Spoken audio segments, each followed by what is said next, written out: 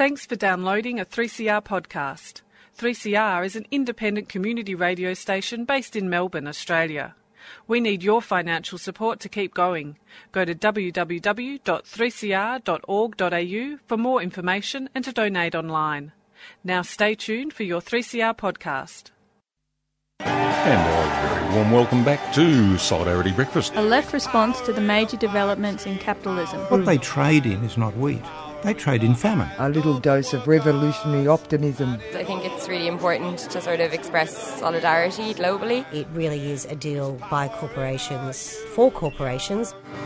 The union forever defending our rights. Down with the black leg. If you think the ABC's left wing, don't listen to this program.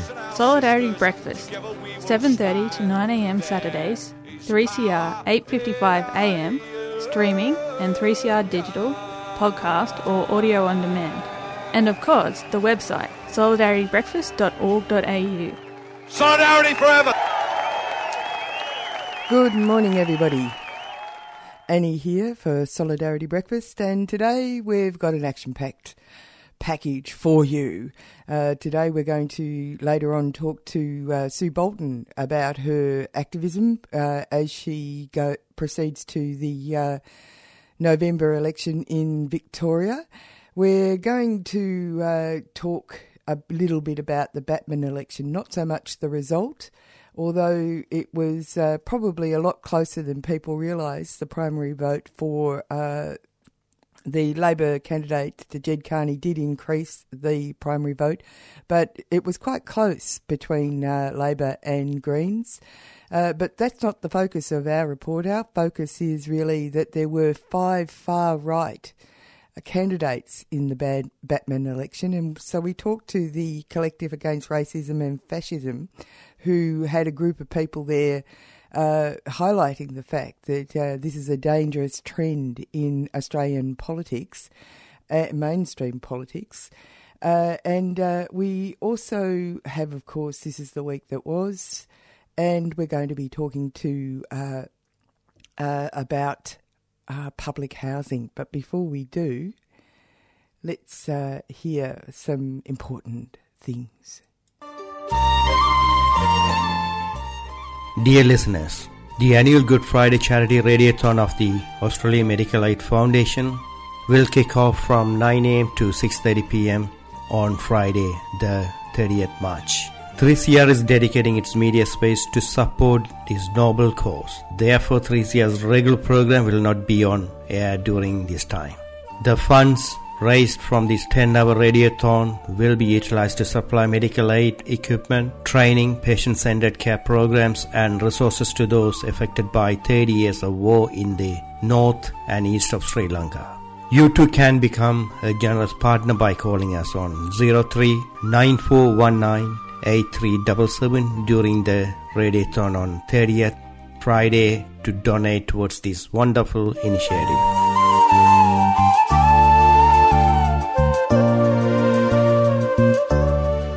You're on Solidarity Breakfast with Annie, and you may not have caught up, but you may have caught up with the fact that the Victorian government, as well as other governments around Australia, are actually in the process of preying on public housing. And the so-called public housing renewal legislation that is lurking in the wings in Victoria is built around the notion that a whole range of the well-placed walk-ups in 9 different locations in Melbourne are going to have their land titles given over to private developers, and the idea is that they're going to increase the amount of public housing while at the same time producing a whole range of private housing on the public housing land.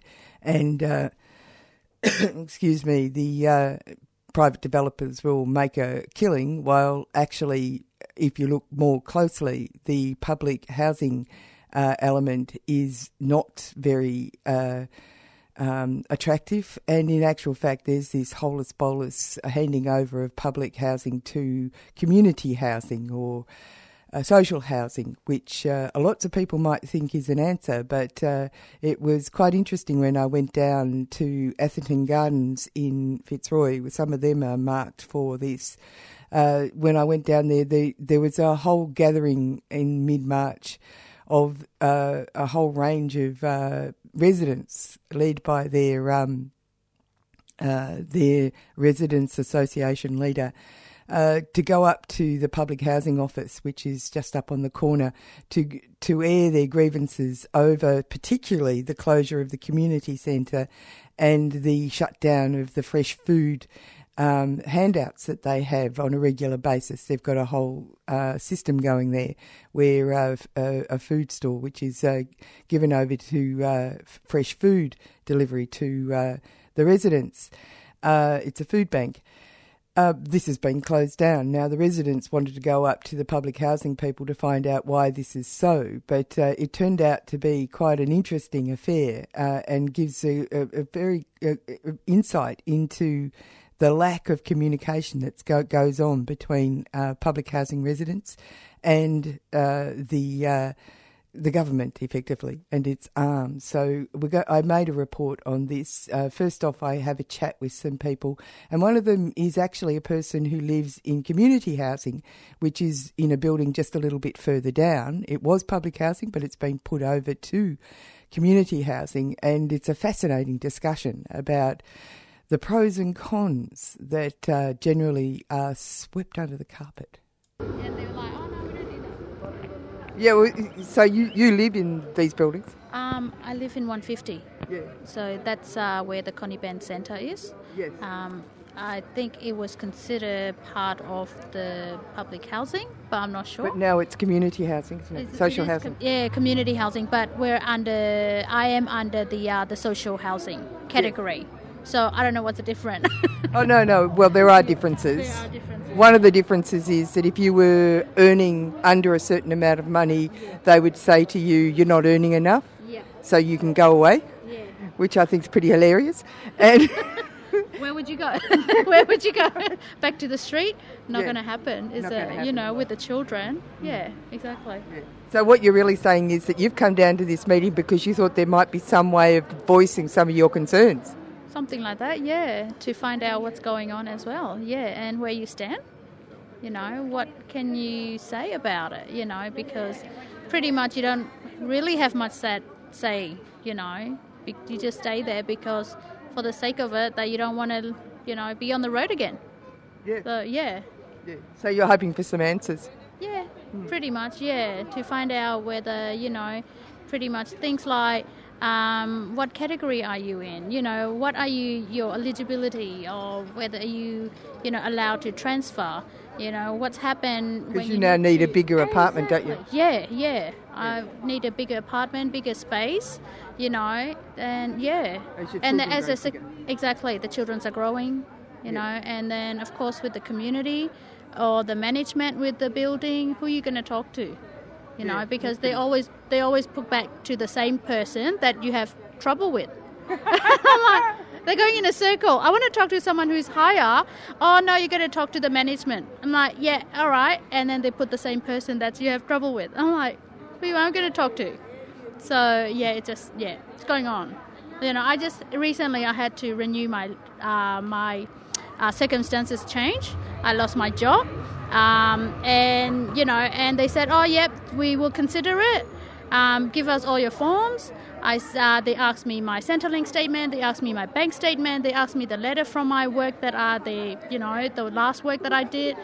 That was end of January, and I haven't heard anything from them as yet. So when I rang them, they said, oh, yeah, it's in a process. And so they could actually give you the answer that you need to move out.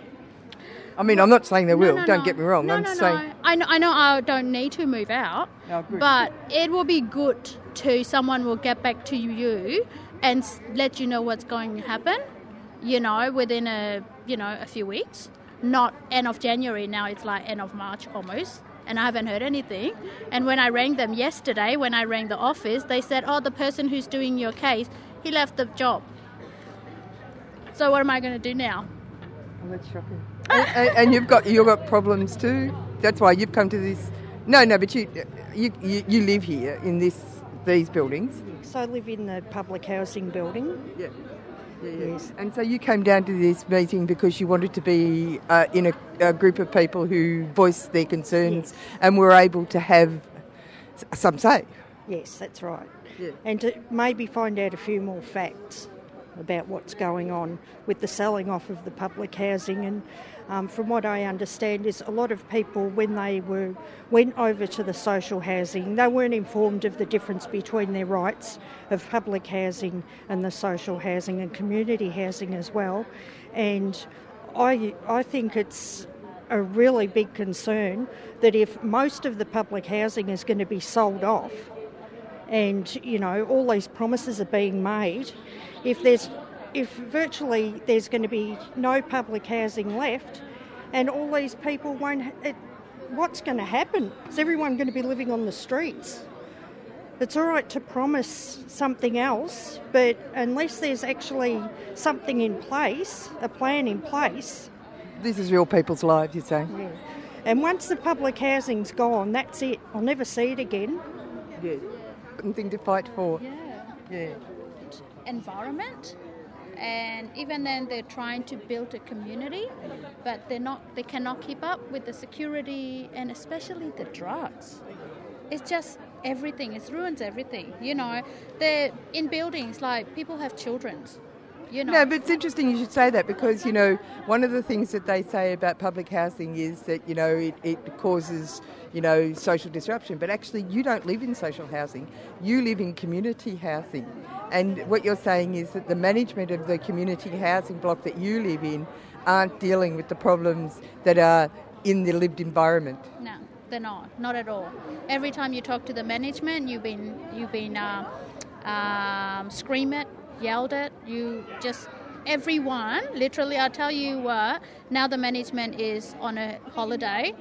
The building is peace and quiet. Someone in the office, oh yeah, you will see it. What's happening? Because they just want to, you know, tell the management they're not happy, and the management's not listening. No, they're like, oh yeah, we'll put it in a written complaint. Last a year or two ago, I tried to. I was renewing my lease. The building manager asked me for, some statements, and I did. And they said, "Oh, you got to go and do the police, like a statutory declaration." And I'm like, these are mine, and I'm the bank. Exactly. And I'm like, I'm not even cheating or anything. So she said, "Well, there's another one here. You're the witness. I can kick you out if you don't do that. I can do what I want to do. I'm the management here." And I literally cry running out of there. And I never go back to the office after that. Never. They were told that you're virtually going into private, they're run by private people, and you don't have the same rights as you do with public housing. And they know my story. They know me as a single mother. They know me that I have 2 young children. I don't have time running around. And they know me, everything out there on the table. And they told me that. And the thing is, once you've gone over to community housing, if you want to go back to public housing, you're back right at the bottom of the list again. Yeah, exactly. Yeah, that's what's happening now. Hi, I'm Aaron Pedersen, and you're listening to 3CR. And you're on Solidarity Breakfast. That was down at Atherton Gardens.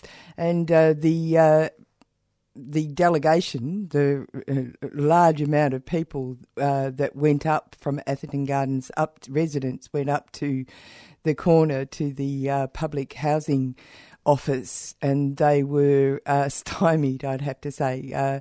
There was a security guards, and it was an interesting process because the residents' representative was so angry when the 2 Wilson security guards stopped them from going into the office because apparently they were going to get rid of the guards, but there was a resident petition that was gathered in support for the security guards, and they garnered something like 100 or more signatures to support these security guards. And the representative was saying, "You work for us. We did you a favour, and now you're going to tell us we can't go inside." It was quite a fascinating affair. We then did get into the public housing office, but all the public housing officers all hid and went away because, and I'll give you the rest of what happened that day.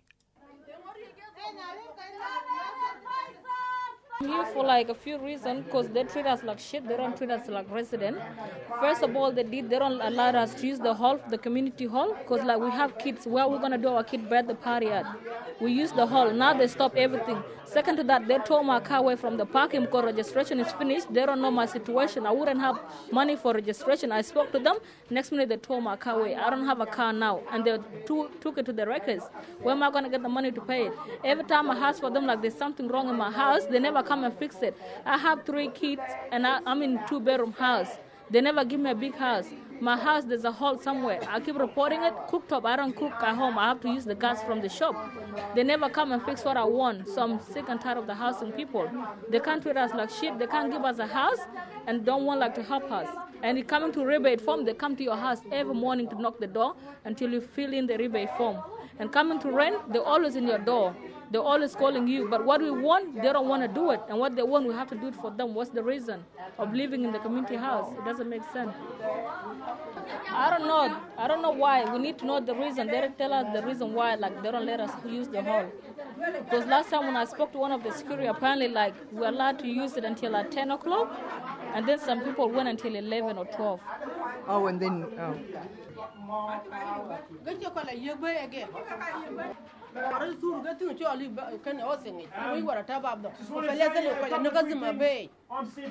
She was talking about the shoes. If you put your shoes out the door, they take a picture of your shoes, and then they come and talk about it. There's no place inside the house where to put the shoes. So outside your door is your right to put your shoes there, but they're not allowed to do that. What's happened here is that the new office of housing manager here in Fitzroy is treating the residents with contempt. It's treating the residents as second-class citizens. They want to put murals on the wall without consulting with the residents. You try and do that at a pub, they'll make you pay. You try and do that at a private house, they'll take you to court. But because you're public housing, they think they can pay anything they want. If they've got money to paint your walls, let them fix the lifts. Let them give you some car parks. Let them fix the fridges and the cookers. Let them do some really good stuff with the money. So the manager will not come out. The manager is scared of the people that she's supposed to represent. But we're not going anywhere until the manager comes out and talks to the 5-time elected leader of this estate, Hai Tran, the president of Agra. It's as simple as that. We're not looking for trouble. We just want consultation with the manager and the leader of this estate, Hai Tran. Simple as that. And until that happens, we're not going anywhere. And I've got to tell you one thing. If she doesn't come out, I will be writing to Minister Foley, the Minister for Housing, this afternoon saying, what type of manager is he put in charge of Fitzroy that won't even talk to the residents? It's not acceptable. It's not good enough. And I would like to tell you the reason for our demand today. Firstly, we asking that the community hall, every resident can book for the party. No, they cannot have the right to stop us. The secondly, the community internet room, they have to give to us, and they don't interfere about the fruit and vegetable project. And also that we're fighting for our right in the future. If somebody needs the house in the urgent situation, they have to help us with the house. That is their job. Supporter go in and meet with them. I'm Steve Jolly from the local council. The mayor's here as well, from the other council. And otherwise, you're going to have a protest here, let's say, till midnight. The media are on their way. Channel 9 are coming down. It's all going to get really messy for the Office of Housing. But it's really easily fixed. If they just do the job and allow him and one other to go in and have a little 20-minute meeting, and then everybody goes home and we can all write it off. Otherwise, they're not going anywhere. Quite happy to facilitate that. Okay. It's a matter of and we'll stay peaceful out here while but they go we inside not too. do anything. Violent, yeah. We do properly. We only men They've around. made arrangements to facilitate that, but that's not sound. It's actually a big way. So Yeah, of course. You can just have a crack. Have some dialogue with you about those certain circumstances. The directors here. Yeah. But this now has obviously caused them an issue. Yeah, but they feel unsafe in their workplace, and it's an issue for them. So that's why we're here now. Well, what we're suggesting is 2 people go in there from High Tran and one of his colleagues. Yeah, okay. And that's all. I'll hear your thoughts, but yeah, I'll also And no one else. speak to them. Oh, well, let us know. Yeah. So, Otherwise, we'll stay here. who are you saying that should be? I am the president of Atherton Garden Residence. I Who else do represent you want to go in with you? Somebody, do you want to take in the mayor with you? Yeah, the mayor and the mayor of pensioner. Yeah. Okay. Yep. Who's that? Daniel, up the back here. Okay. We Daniel here, with the glasses. Okay. Get it. Yeah. No worries. Okay. Be with me. I'm the mayor of this area, the City of Yarra. You're the mayor of City of Yarra. So what's your feelings on all this? I think it's just a sign that there is a little bit of frustration amongst the residents and the Office of Housing.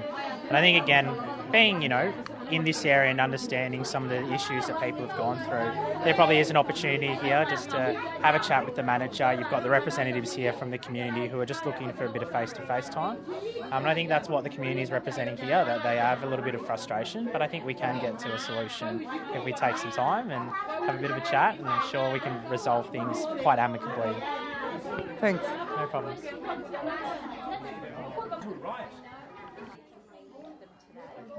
I asking them yesterday we will organize the protest for me to talk to the manager.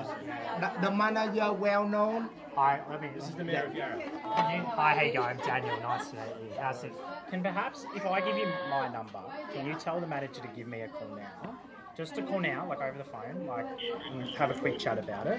I'm sure she's got things to do and stuff as well. At this stage, But we managed to negotiate Then- a time and a date. yeah, I know, that's fine. And they do want to speak to you. I Yeah, know no at the doubt. moment, as you can understand, I looked at, there's obviously a high, meetings oh, at the moment. 100%, no So problem. it's a matter of counselling other meetings. Yeah, what I'd probably suggest, if she's got 2 minutes, just give me a call.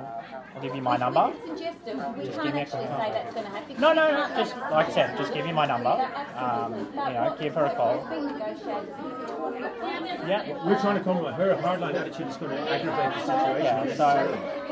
Yeah, so my number's 0427 493 509. And my name's Daniel, and I'm the mayor of the City of Yarra, which is this area. And if she could just give me 2 minutes over the phone now, I'm sure we can solve this very quickly. So there's going to be a meeting Tuesday at 3:30, which is the designated time by the manager. Yeah, so they're meeting with High Tran, the president of the residential the Residential Tenancies Association here, Steve Jolly, and the mayor of Yarra, Daniel Nguyen. And is there a process for relaying to the residents what's come out of that meeting? High Tran, who's the president, I'm sure he'd have his own way of letting them know. Yeah. You're on Solidarity Breakfast, so you get the gist of this, that even the mayor of Yarra, the residents of public housing and the mayor were unable to get a meeting with the public housing office on that day. The officers are frightened of the people that they're supposed to service. How is it possible for a reasonable outcome to happen for residents when the powers that be refuse to actually speak to them? Are you doing the right thing? Raise it up. Marxism 18 is Australia's biggest radical left-wing conference, happening March 29th to April 1st in Melbourne. The conference will feature founding editor of Jacobin magazine, Bhaskar Sunkara, Australian writer Helen Razer, Palestinian activist Huwaida Araf, and films celebrating 50 years since the struggles of 1968. Join radicals and activists for political discussion in over 100 sessions across 4 days. Tickets start at $25 and are available at marxismconference.org. Red Flag Press is a 3CR supporter.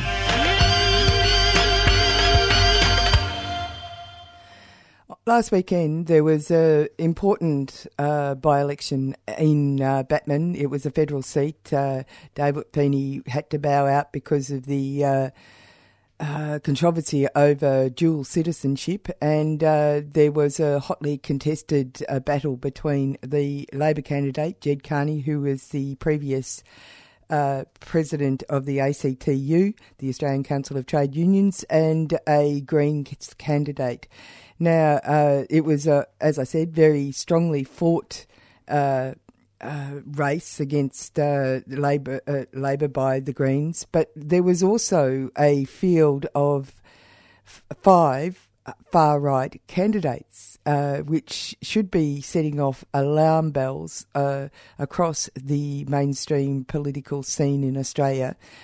And it certainly did for the Collective Against Racism and Fascism. I got to speak to Debbie Brennan, who was down there at outside Northcote Town Hall, and followed up by Roz, one of the other people who was there. She was there as well. There was a collective, part of the collective were there, making people aware that there were candidates there that they might want to be a bit more suspicious about. The Liberals didn't field a candidate, but perhaps they didn't need to. Anyway, this is my report. So, Debbie, your group has pointed out something very significant about the Batman election, which most people seem to have overlooked, the amount of very right-wing people who have put up candidates. Yes, this is very significant and concerning. It's interesting that the mainstream media has nothing to say about this and is not taking this seriously, but we have to take it seriously. The fact that there are 5 far-right candidates running in Batman, they probably don't expect to win, but that's not actually the point. I think that we have to see this in the context of the times today. It's not so long ago that we had that hideous, vicious, homophobic no campaign against marriage equality. I think that we have to keep in mind that in this whole year's lead up to the Victorian state election, there's going to be this continuous escalating law and order campaign that is targeting certain communities, particularly the African community, and scapegoating them in a very dangerous way. So these 5 candidates, 4 parties and an individual, what they stand for is a very broad, disturbing far-right agenda. Not only are they Islamophobic and generally racist and white supremacist, they are also misogynist, and they are homophobic and transphobic, and they are anti-union. It's the broad sweep of an agenda that they stand for. So the electoral opportunity for anybody is a platform. So it's a platform. It legitimizes. It legitimizes. It's a platform for their ideas. And, of course, it allows them that entree even more so into mainstream thinking. Can you name the names of the parties? Because yes. What I noticed is that they're very nice and neat and, bourgeois. Very, very gentle sounding. There's the Conservative Australia, which is Cory Bernardi's, the far-right Cory Bernardi's party. There's the Australian Liberty Alliance, which is just hideously far-right. There's Rise Up Australia, which many listeners are probably familiar with. But then there's also what's called the Australian People's Party. And then there is this independent called Theresa Van Lieshout. Gentle? Yvonne Gentle is from the Australian Liberty Alliance. So those are the 5 that are running. And anybody looking at their platforms will see how toxic what they stand for actually is. They're They're highly nationalistic. They're white supremacist, whether they come out openly like this Independent does, or whether they convey that in code, in their Islamophobia, in their anti-immigration, and so on. Isn't it disturbing? I mean, it really does have the scent of 1930s Germany, really, doesn't it? I'm glad you mentioned that, because it does, and we have to know this. We have to know the consequences if we allow this, to keep going on unanswered. For the immediate early consequences of this in these times, we only have to look at the United States. We only have to look at what's been happening in Poland and Germany, for example. But like you say, the ultimate consequence is very chilling, because in Germany 80 years ago, basically the Nazis came in through those legitimate parliamentary electoral means, and we know what happened from there. So we do have to be alert, and we do have to be countering this and defeating it. Now let's go to the particular. This is a local election, and having 5 people separate from the 2 main contenders, as I read it, and the mainstream media has been reading it this way as well, this splits the vote. I mean, if you're going to look at it in a strategic manner, this is almost as if it's not cheap to run a campaign. So it's almost as if there's a deliberate, or am I being naive? It sounds like a deliberate strategy in the same way as it was to get people into the Senate. It could very well be that kind of a strategy. I think probably, I guess, the biggest significance of their running in such a concentrated form of 5 candidates, to me, is again using the electoral process of the, basically the capitalist parliamentary system to do whatever they can, whether it's the splitting that you were talking about, or whether it is that galvanizing, or a combination and of legitimizing. And legitimizing, absolutely. Trying to normalize and legitimize their very dangerous, poisonous ideas. Have you got any idea who their backers are? Oh, I think that we can be very confident that their backers are those faceless people with the capital. I mean, we learn from history about that. So I think if we know our history, we can be very certain that they are being backed by, big capital, just as in the United States we know that the Koch brothers, for example, have been very much behind the far right, movement over there. So we can expect that the same thing is here. And we have to remember, too, that the far right and the fascist groups here, who are being emboldened by all of this that we're talking about, they have international connections, and so does big capital have international connections. So I think we do have to actually see that in that bigger picture and see how ominous it is, and why what that's pointing to. When we know how ominous it is, we need ourselves, all of us who are concerned about this, to be uniting. We clearly need a strong, united front of everybody who is targeted by the far right and by the fascist groups who are emboldened by this. We're just talking to Ros Ward.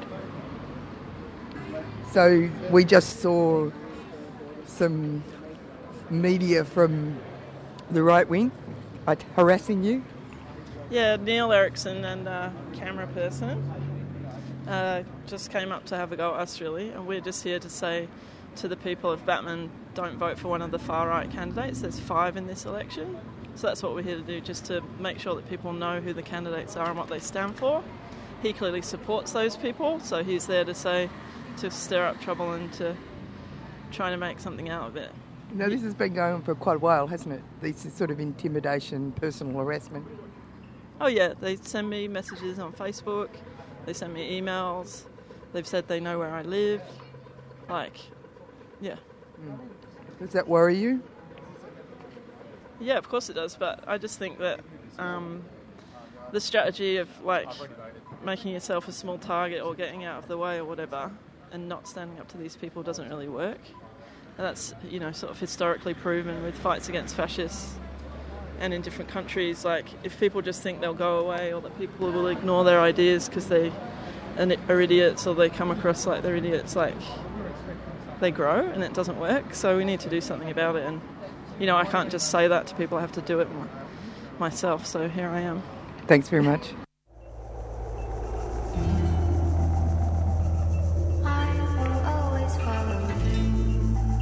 Hi, I'm Stuart. Hi, I'm Marita. We are the Orb Weavers, and you're listening to 3CR 855 AM on digital radio. And streaming at 3cr.org.au.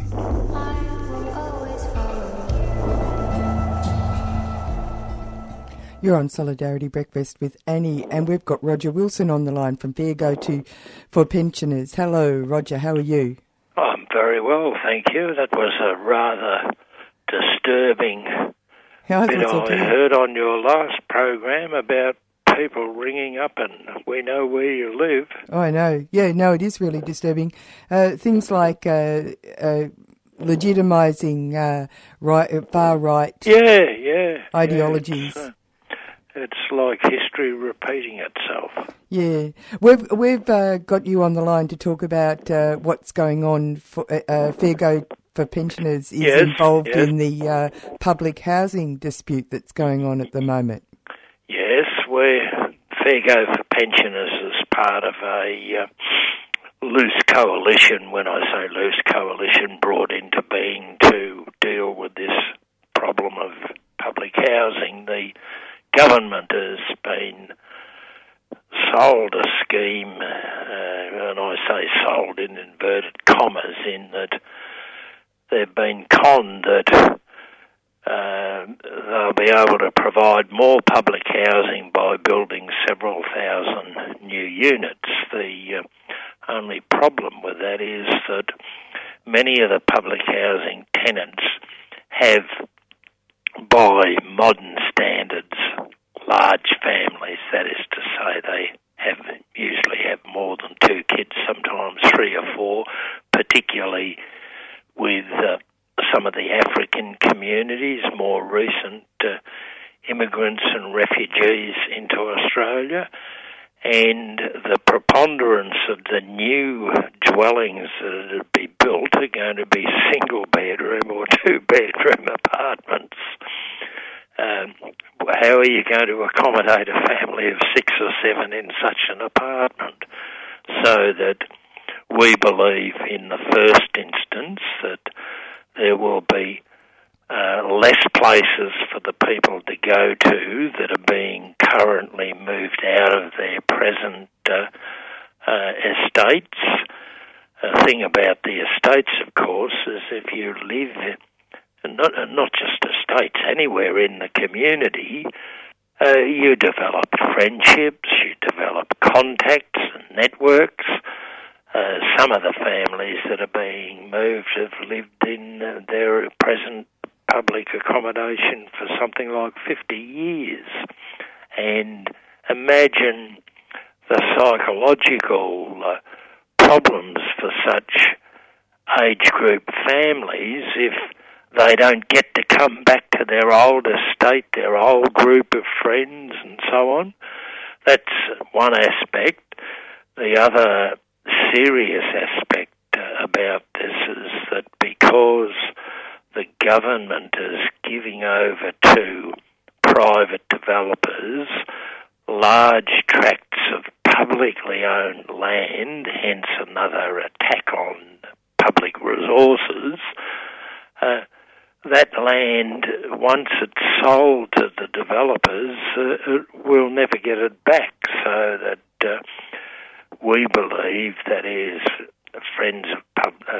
hands-off public housing and Fair Go for Pensioners as a member of that group, we believe in fact that what's happening is that the government has washed its hands, so to speak, of public housing, and this sort of thing we've ascertained is going on in all states, perhaps with the exception of Canberra. Roger, yes? You in previous talks about this, I've heard you say that before the election, last election in Victoria, that Fair Go for the Pensioners were quite able to get access to some of the ministers. Indeed we were. In fact, prior to the election, when the Labor Party, which became the government under Daniel Andrews, they could... they ascertained there was a fair chance of defeating the Napthine government. That happened, and all of the shadow ministers, including the leader of the party, Daniel, we met him probably 2, maybe 3 times with shadow ministers, and we met individual shadow ministers. They were happy to see us, and indeed, many of the people associated with Fair Go for Pensioners, their groups provided some of the campaign workers which assisted the Andrews government to come to office, particularly up and down the Frankston line where there are a lot of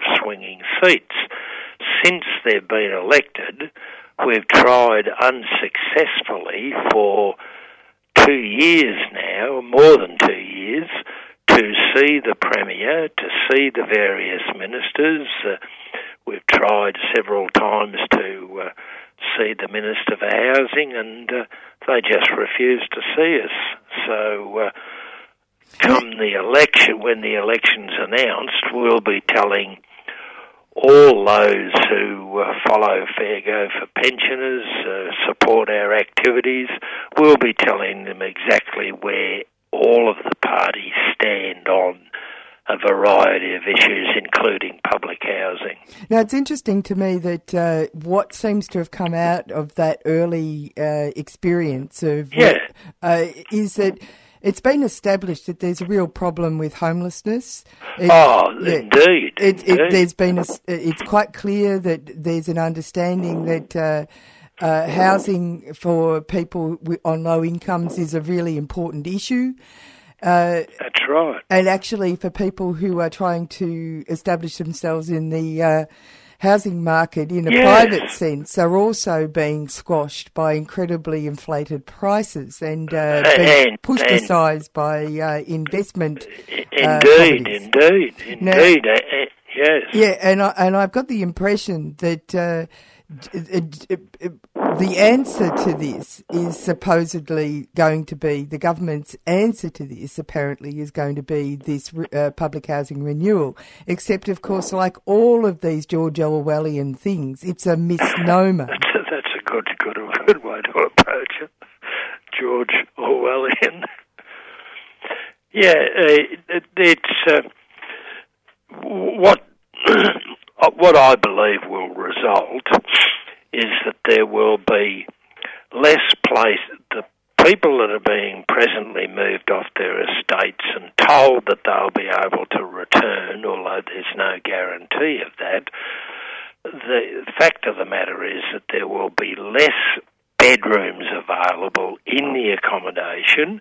This will mean that the waiting list for public housing will increase further, and I forget what the actual figure is, but there's many, many thousands of people on the waiting list, and it's not unusual for a person to wait for anything up to 10 years to get a place in public housing. Roger, were you aware that also that since 2013, as far as I can work out, there are empty places in the various places that they want to sell off, and that they're not filling those spaces with the homeless. In actual fact, they've been preparing these places since 2013 for this sell-off.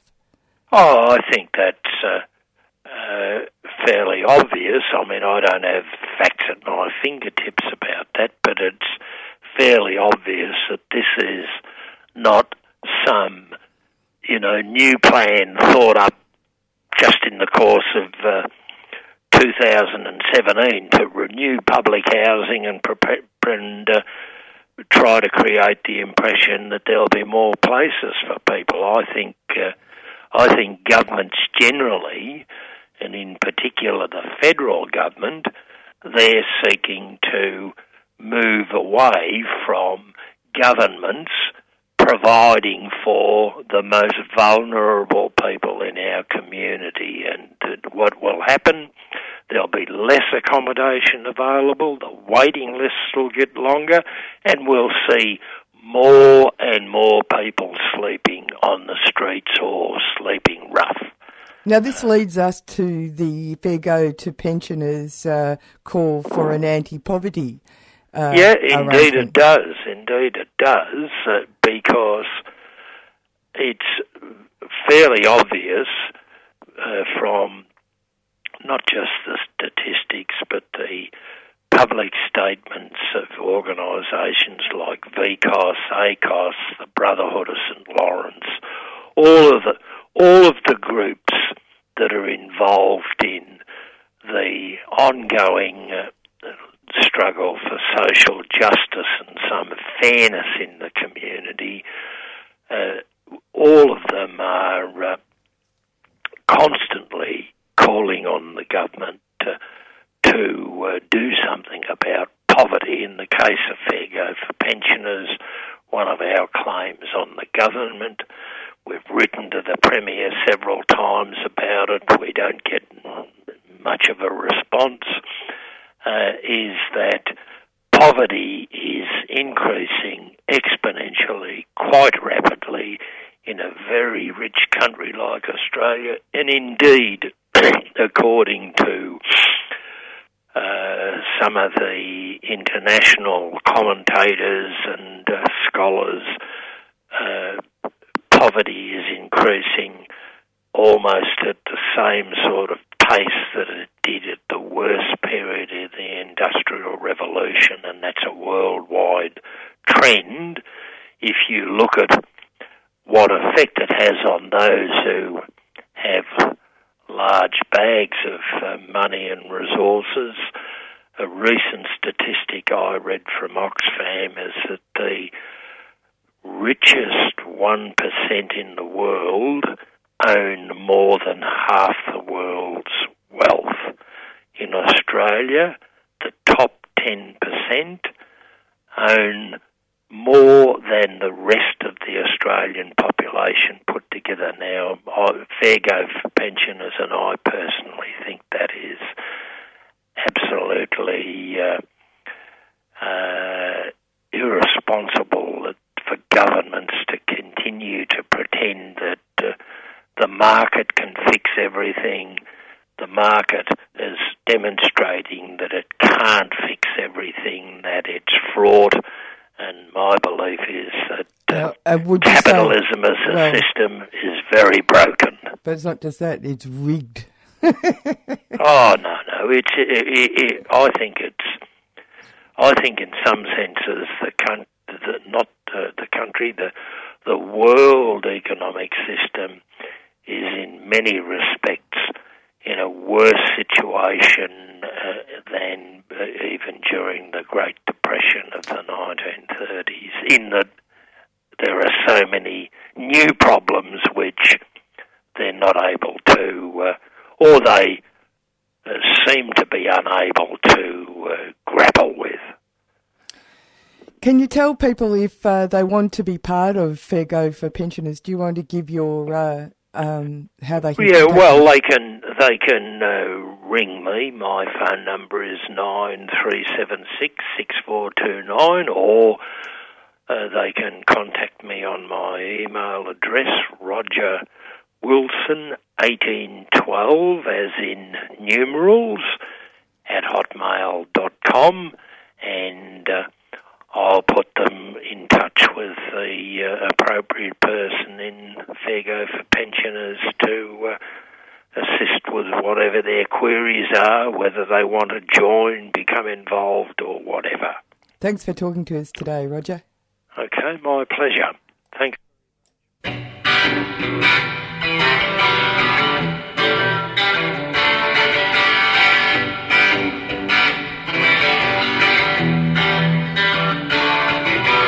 Up in the morning and out to school, mother says there'll be no work next year.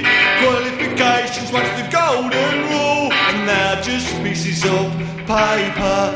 Just because you're better than me doesn't mean I'm lazy. Just because you're going forwards doesn't mean I'm going backwards.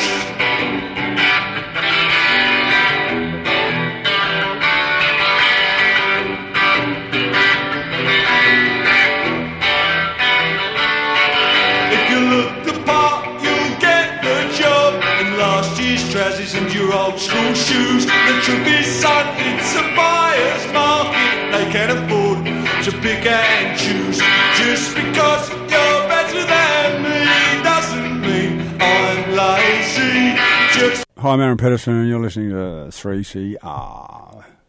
A week Solidarity Brekkie team listener when notice at the ASEAN Talk Fest at the weekend, the first speaker we inflicted on the sundry big Supremos was Constable Peter Duffer, our Honourable Minister for Concentration Camps, Razor Wire and Sink the Boats, lecturing them about regional security. Not that I feel sorry for them. Most of them make their own people feel very insecure, but imagine what they must have thought of the quality of parliamentary democracy in True Blue Aussie, of its collective IQ, of the civilised nation like ours bit, after Pete said a civilised nation like ours must assist white South apartheid farmers facing persecution, poor dears. Although it, Pete as first speaker, could be interpreted as a brilliant manoeuvre, because clearly after suffering Constable Duffer droning on, it could only be all uphill from there. And it's uphill for the unemployed in the US of the UN, of the US of the world, who are flocking to Washington knowing new job vacancies are cropping up by the day in the White House and the FBI and the good old CIA. With Big Supremo Donald Trample the Paw's latest signed edict proudly held up for the cameras, banning the name of the occupant, brackets temporary, being displayed on office doors. It'll save a fortune in repainting. Good, very good. Bit of bad luck for the FBI Deputy Supremo knocked off by Donald just one day before he'd become eligible for his pension, but Donald certainly wouldn't have known that. There's not a nasty bone in his body. He had become aware of tremendous leaking, lying and corruption, bad, at the FBI, and we can but imagine poor Donald's ethics being abraded by leaking and corruption, and especially lying. But then, how cruel. A former CIA Supremo, John Brennan, said poor Donald would end up a disgraced demagogue in the famous dustbin of history because of his venality, moral turpitude, and political corruption. Where'd that come from? Isn't envy so dangerous? Well, alleged, we say, because who'd believe such unprincipled behaviour of a US of Big Supremo, Commander-in-Chief of the Freedom of Capital world? Donald immediately displayed his anger at this slander. "You're fired," he splurted his favourite phrase. Mr. Supremo, he already is. Constable Peter Duffer would be dead to the crazy left reporting by the ABC that the family of the copper charged in the US of with the murder of a True Blue Aussie expatriate claim the charges are racist.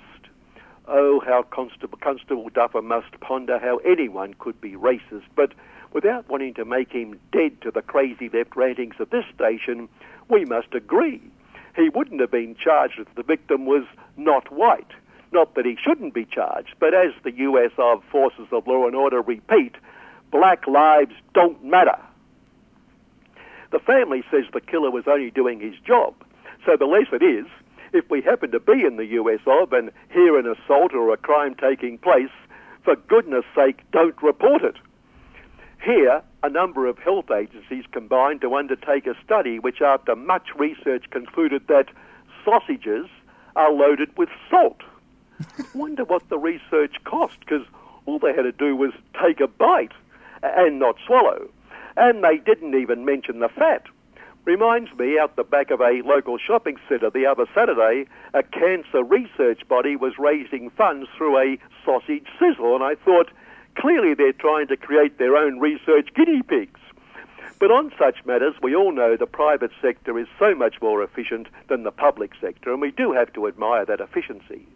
Those who listen to City Limits Wednesdays will know we have been covering the Tullamarine toxic waste dump issue for years, the company dragging out discussions for years to avoid wasting money cleaning up its mess, preventing the dump leaching into waterways and ultimately the bay, gases creating an elevated incidence of cancers in the surrounds. Well, talk about the efficiency we must admire. The privatised Airport Corporation has plans for expanding commercial activities, and isn't this brilliant? Wants to establish a medical research institute including researching cancer. How efficient. One corporation creates the subjects and the other takes advantage, having the subject matter right on its doorstep. Brilliantly efficient, and showing how the great corporates can work together to make the world a better place. Well, apart from the immediate neighbours and the waterways and the life, or what may be left of it, in the waterways. In fairness, the great toxic waste corporate did praise the efficiency of the public sector. We must congratulate the EPA for its efficiency in ensuring we don't have to waste money cleaning up the mess. After all, these people don't have to live there. And great transnational corporate Newcrest Mining has decided not to build a tailings dam on land at its new Wafu-Golpu copper and gold mine in Papua New Guinea. It will be a cheaper option over the life of the mine, its Supremo Sandeep Biswas, real name, said, to pipe the wastes into the ocean, as it already does at its PNG Lahire mine. Perhaps we should give him a week that was name, Insane Deep. No, he assured us the dumping would be a whole kilometre offshore and in a very deep oceanic basin. Well, they wouldn't dream of dumping their wastes in the ocean if they thought for 1 second it might cause the odd problem. And it is quite safe, unless you happen to be a fish, a shark, a whale, a dolphin, a mollusk, a turtle, a cephalopod, that sort of thing. Well, that sort of life form, quite possibly temporary life form. And franking his environmental credentials, Insane Deep explained an on-land tailings dam would disturb land valuable for biodiversity, heritage and economic reasons. Oh, concern for biodiversity and heritage is something for which we've long admired the great mining resource corporates, although economic reasons rarely enter their mind. In the week that was, Vroom Vroom Department, and as Bernie Vroom Vroom must giggle uncontrollably at how like putty in governments can be, this true blue Aussie bloke who becomes a local hero for 1 week a year gave us his considered opinion that the footy grand final should be held at night under lights. Obviously, visiting Melbourne once a year to tear up a public park in return for an obscene income qualifies Daniel, that's his name, as an expert commentator on the footy, because that earned a whole page in the Lord Rupert of Wapping Sin, the major propaganda vehicle for the weekly bread and circuses. But a positive. It's not all bad. I had this really, really good thought. Let's recommend they hold the Grand Prix at night, but without the lights. That should reduce the non-spectacle to somewhere between 3 and 10 seconds and provide employment for those who have to clean up the mess. And as the Wapping Sin pointed out, as if we needed it pointed out, Dan the driver is a good Dan as opposed to the pejorative Dan who is an evil Dan, and whose evil will be splashed sensationally across the Lord Rupert network right up to Election Day in November. Lord Rupert and his editorial lackeys hoping we get the election right this time. At a conference last week of that epitome of all that is good in a capitalist world, the real estate industry, a, quote, panel of industry heavyweights according to the Business News reports, including Lend Losers and Multiplex Our Money, predicted automation and robots would have a major impact on jobs. But robots in the real estate industry? How would we tell the difference?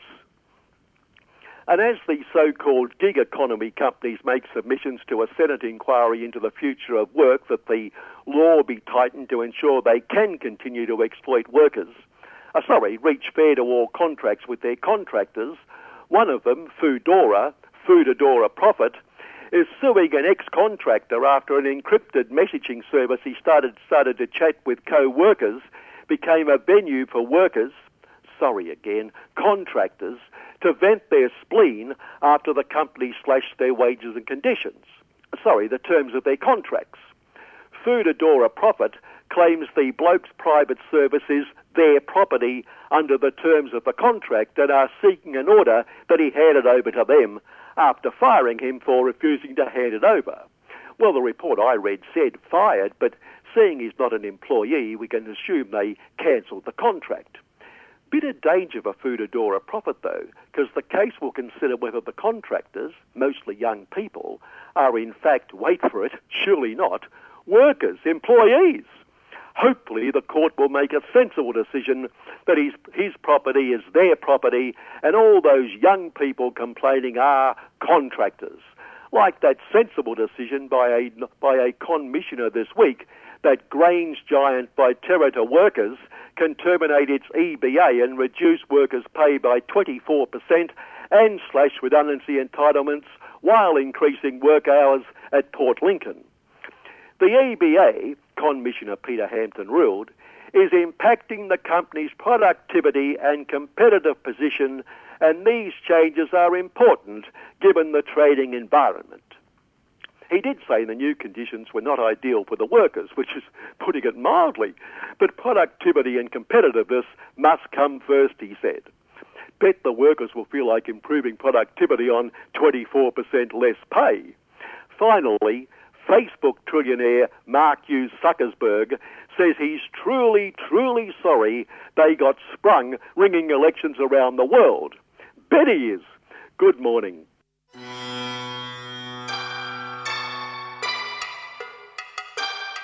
Join the Palm Sunday Walk for Justice and add your voice to the call for change to refugee policy.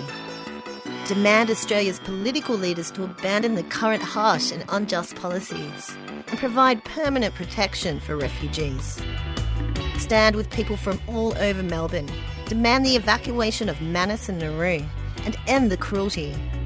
Meet at the State Library of Victoria on the 25th of March at 1:30 p.m. Palm Sunday Walk for Justice is a 3CR supporter.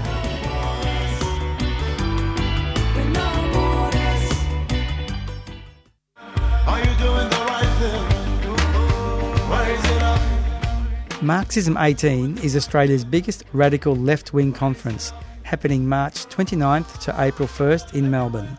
The conference will feature founding editor of Jacobin magazine, Bhaskar Sunkara, Australian writer Helen Razer, Palestinian activist Huwaida Araf, and films celebrating 50 years since the struggles of 1968. Join radicals and activists for political discussion in over 100 sessions across 4 days.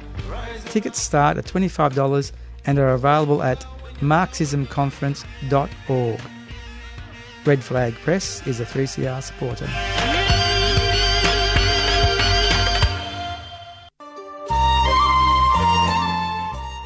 Dear listeners, the annual Good Friday Charity Radiothon of the Australian Medical Aid Foundation will kick off from 9 a.m. to 6:30 p.m.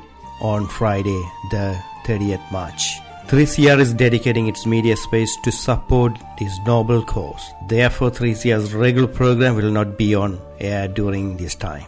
The funds raised from this 10-hour radiothon will be utilized to supply medical aid, equipment, training, patient-centered care programs, and resources to those affected by 30 years of war in the north and east of Sri Lanka.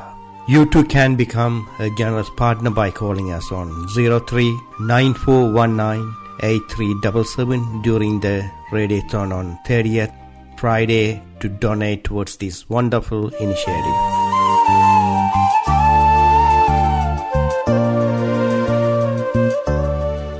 Hi, I'm Aaron Pedersen, and you're listening to 3CR.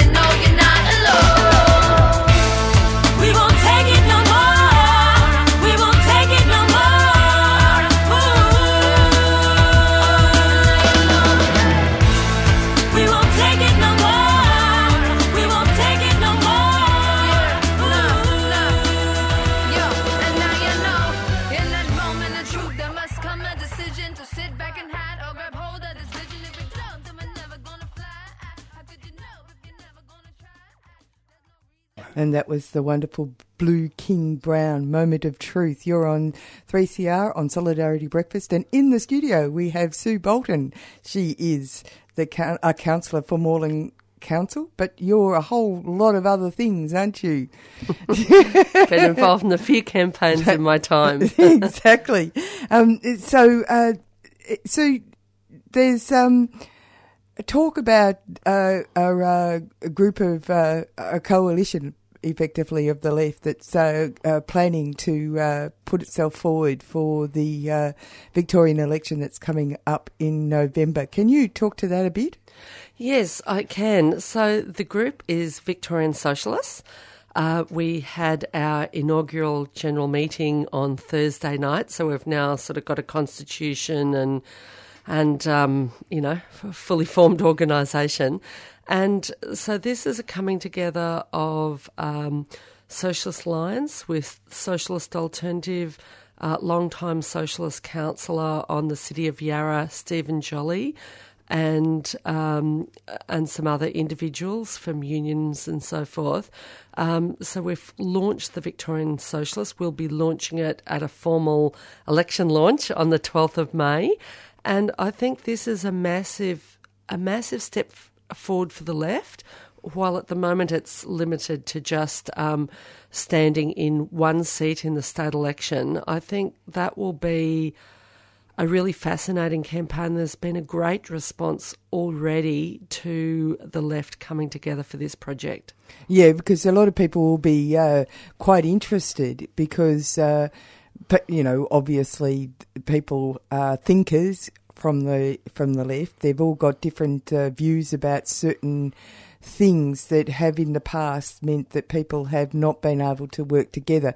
And it's one of those things that people often talk about in the left, that they're their worst, we're our own worst enemy, that it's the factions that cause people not to be effective. What's changed? What's different here? Well, I think this is about a single project, and in reality it began when Stephen Jolly was encouraged by some of his supporters in the Yarra Council area to stand not just in the seat of Richmond but in the upper house seat of Northern Metropolitan, which of course is a massive area. It covers 12 different lower house seats, and some people in that seat, in that area, and especially in the outer suburbs, won't have ever heard about socialists or won't have ever heard about any of the individuals standing on the ticket. It would be a massive job. And so he did seek the support of Socialist Alternative and ourselves in Socialist Alliance and some of the unions.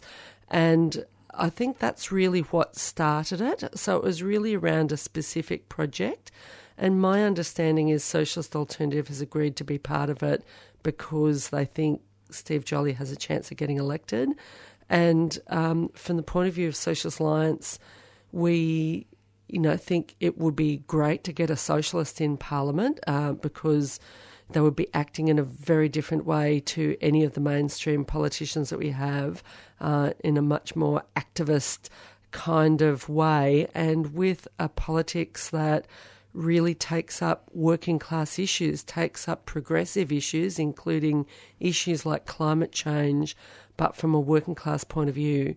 And so I think the fact that it's this concrete kind of project, I think allowed the project to go ahead. And from the point of view of Socialist Alliance, we've always been interested in furthering left unity. So I think this could also go further than just the election campaign, if the campaign is a roaring success. And I expect the campaign to be a roaring success. Well, Sue, there's a lot of great experience in that crew that are involved, and you've had a long history of sound activist work around very important issues. The fact that you got onto Moreland Council and have been an effective councillor, there's a variety of reasons for why I could say that, outcomes. You've obviously learnt a whole range of very practical skills to have social expression within this system that we have. Can you talk to that? Yeah, definitely I can. So hard work. Yeah, that's right. So when I got onto Moreland Council, I think there were a range of reasons why I was elected. I think, I'd been involved in a lot of different campaigns, from union picket lines to organising the climate emergency rallies to refugee work, supporting the Muslim communities and also supporting the Kurdish community. But also, in addition to that, the slogan we ran under in that election was community need, not developer greed. And I think that did speak to some of the issues that are affecting people in the suburbs. And I know there were definitely people who voted for us on the basis of that approach. That you actually recognised that it was a problem. Yeah, in local community areas. So those were people who didn't know who I was, who Socialist Alliance was. And then I got engaged in some of those struggles. And most of those people are not NIMBY people. They're people who are concerned, yes, they are concerned about what life will be like for them, but most of those people are not just NIMBY people push problems into other suburbs. Mostly they're thinking about the long-term future of the suburbs, of how suburbs might work, of people living alongside each other and wanting the best scenario for people to be able to live together within suburbs in the future, because developers and bureaucrats are not going to be living in those areas necessarily, most likely not, and so they don't care if they leave behind a legacy which is totally untenable for local residents. Yeah, exactly. Tell me about that experience of working in council for results. Well, I think, I'm only one vote on Moreland Council. Well, that's exactly right. So I certainly don't even necessarily have a guarantee of someone to second any motions I put forward. And so I've really relied on working with the community. And in fact, the community is like a brains trust as well, because, Socialist Alliance has a lot of policies but we don't have policies on absolutely every little tiny issue. And so that affects people. That's right. And so we're generally guided by people before profit, environment before profit. So we're very much anti-privatisation, anti the corporate rich and so forth, and that guides us. But, lots of residents who are committed to a particular issue go away and do all sorts of research and put forward proposals to me. And, so some things which I've come up with and put forward and advocated on council have been things which residents have advocated to me, which are totally in accord with our philosophy, our viewpoint, our socialist viewpoint. And so it has been very much working with a lot of people in the community. And then issues where the community is at loggerheads with the council bureaucrats on particular issues, or state government as well, like with the East-West Link, is the critical thing is the grassroots campaign. Because while it's just a few scattered individuals up against the bureaucracy, it's easy for the bureaucracy to say, oh no, our stats don't show that that's a problem, blah, blah, blah, which might be around traffic issues or pedestrian safety or on a particular street or whatever. And so you have to really, what I do is, if it's an issue that affects more than one person, I try to get people to talk to each other if they're able to, and collect petitions, door knock their local street.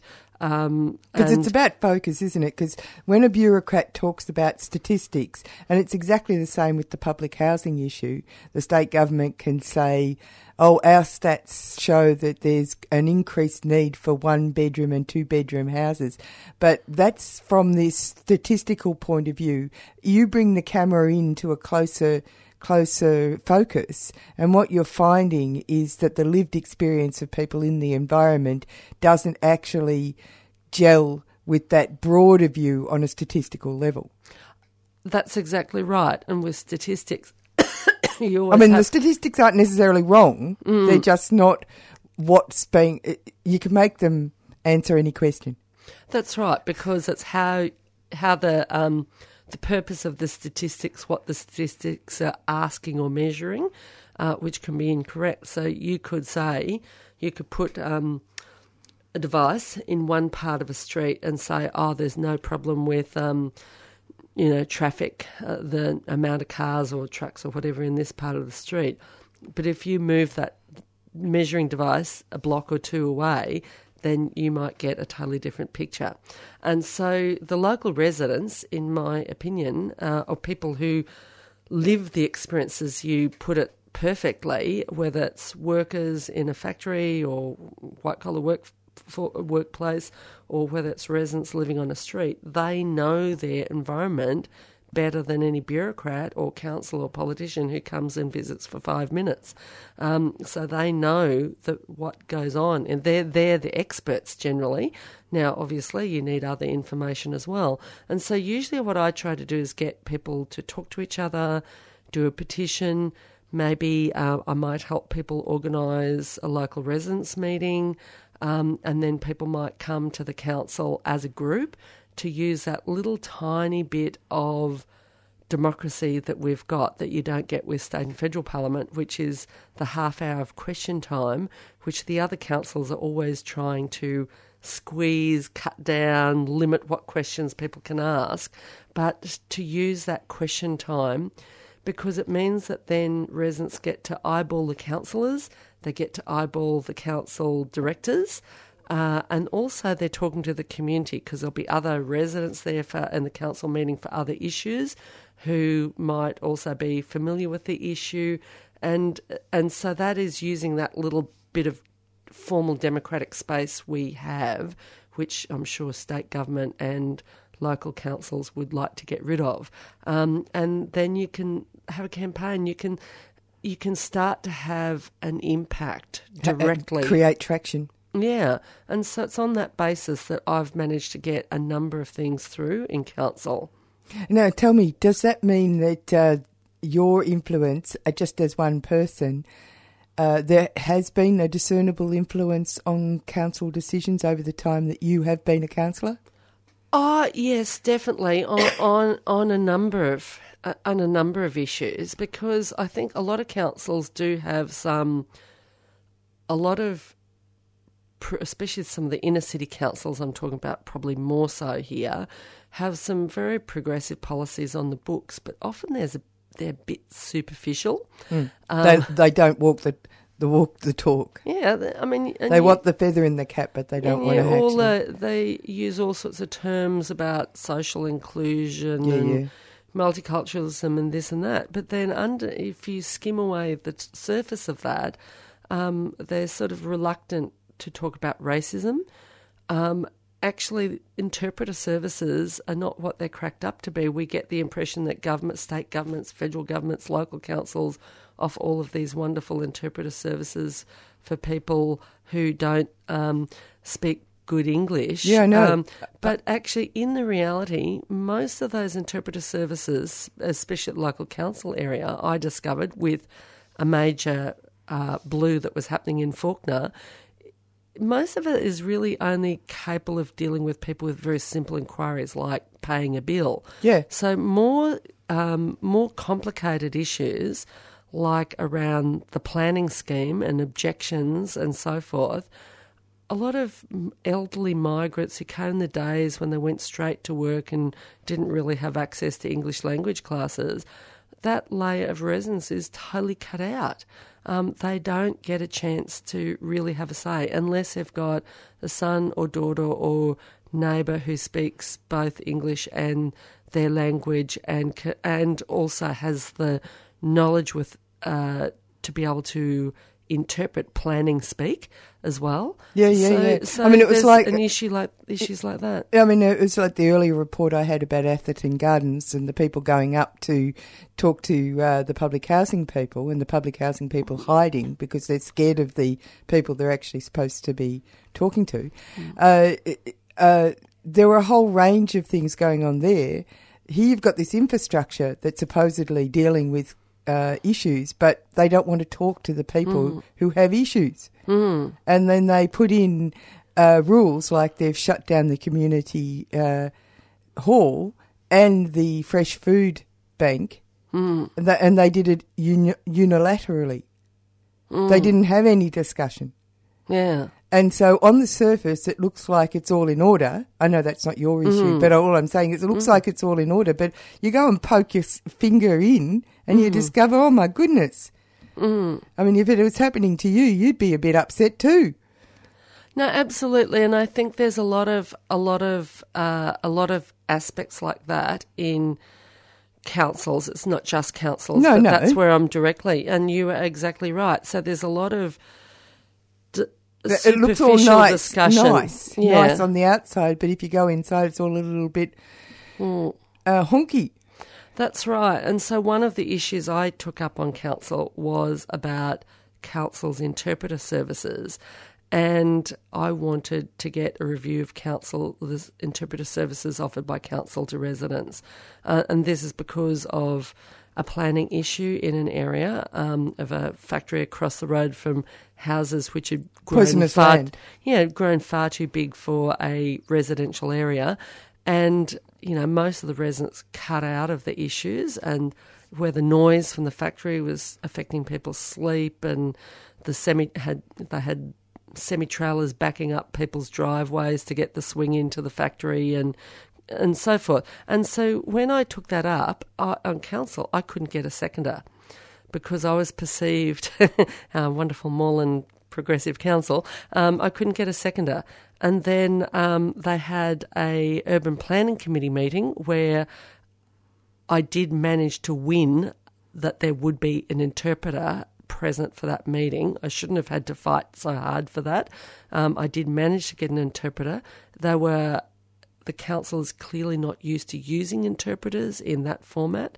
They didn't deal with the case in a professional way.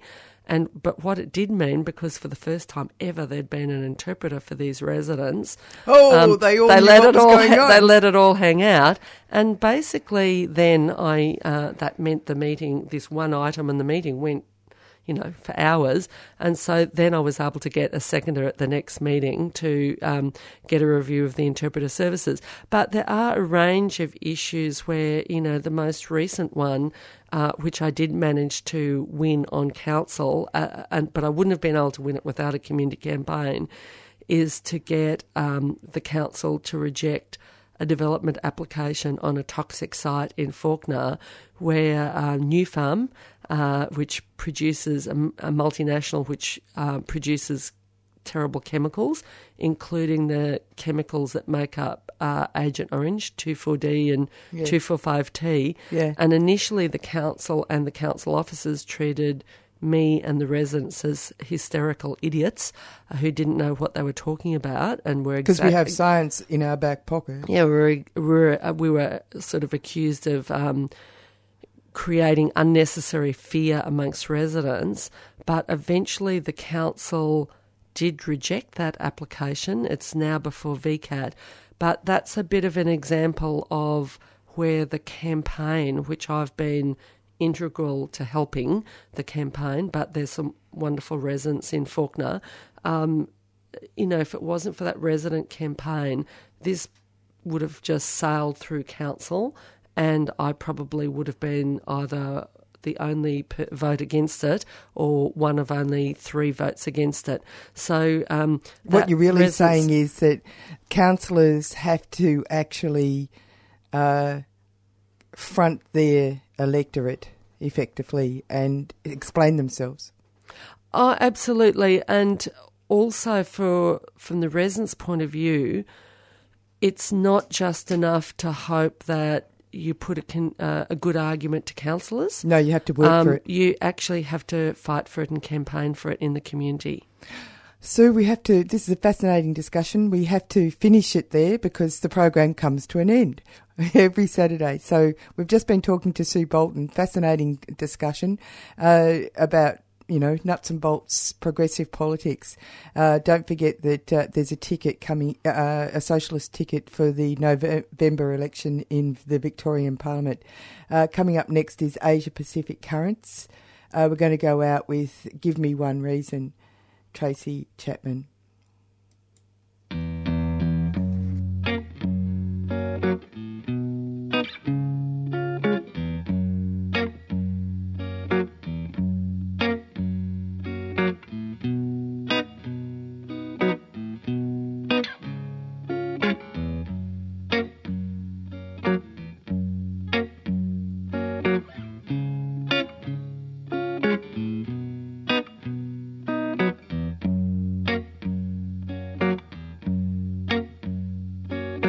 Give me one reason to stay here, and I'll turn right back around.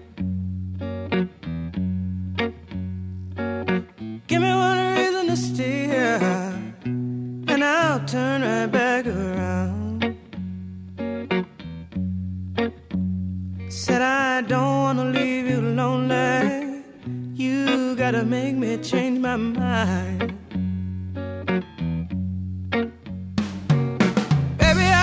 Your number, oh, and I know that you got mine. You know that I called you, I called too many times. You can call me, baby, you can call me anytime. You got to call me.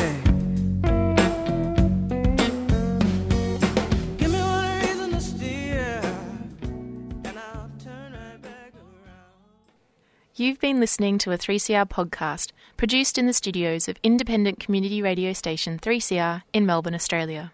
For more information, go to allthews.3cr.org.au.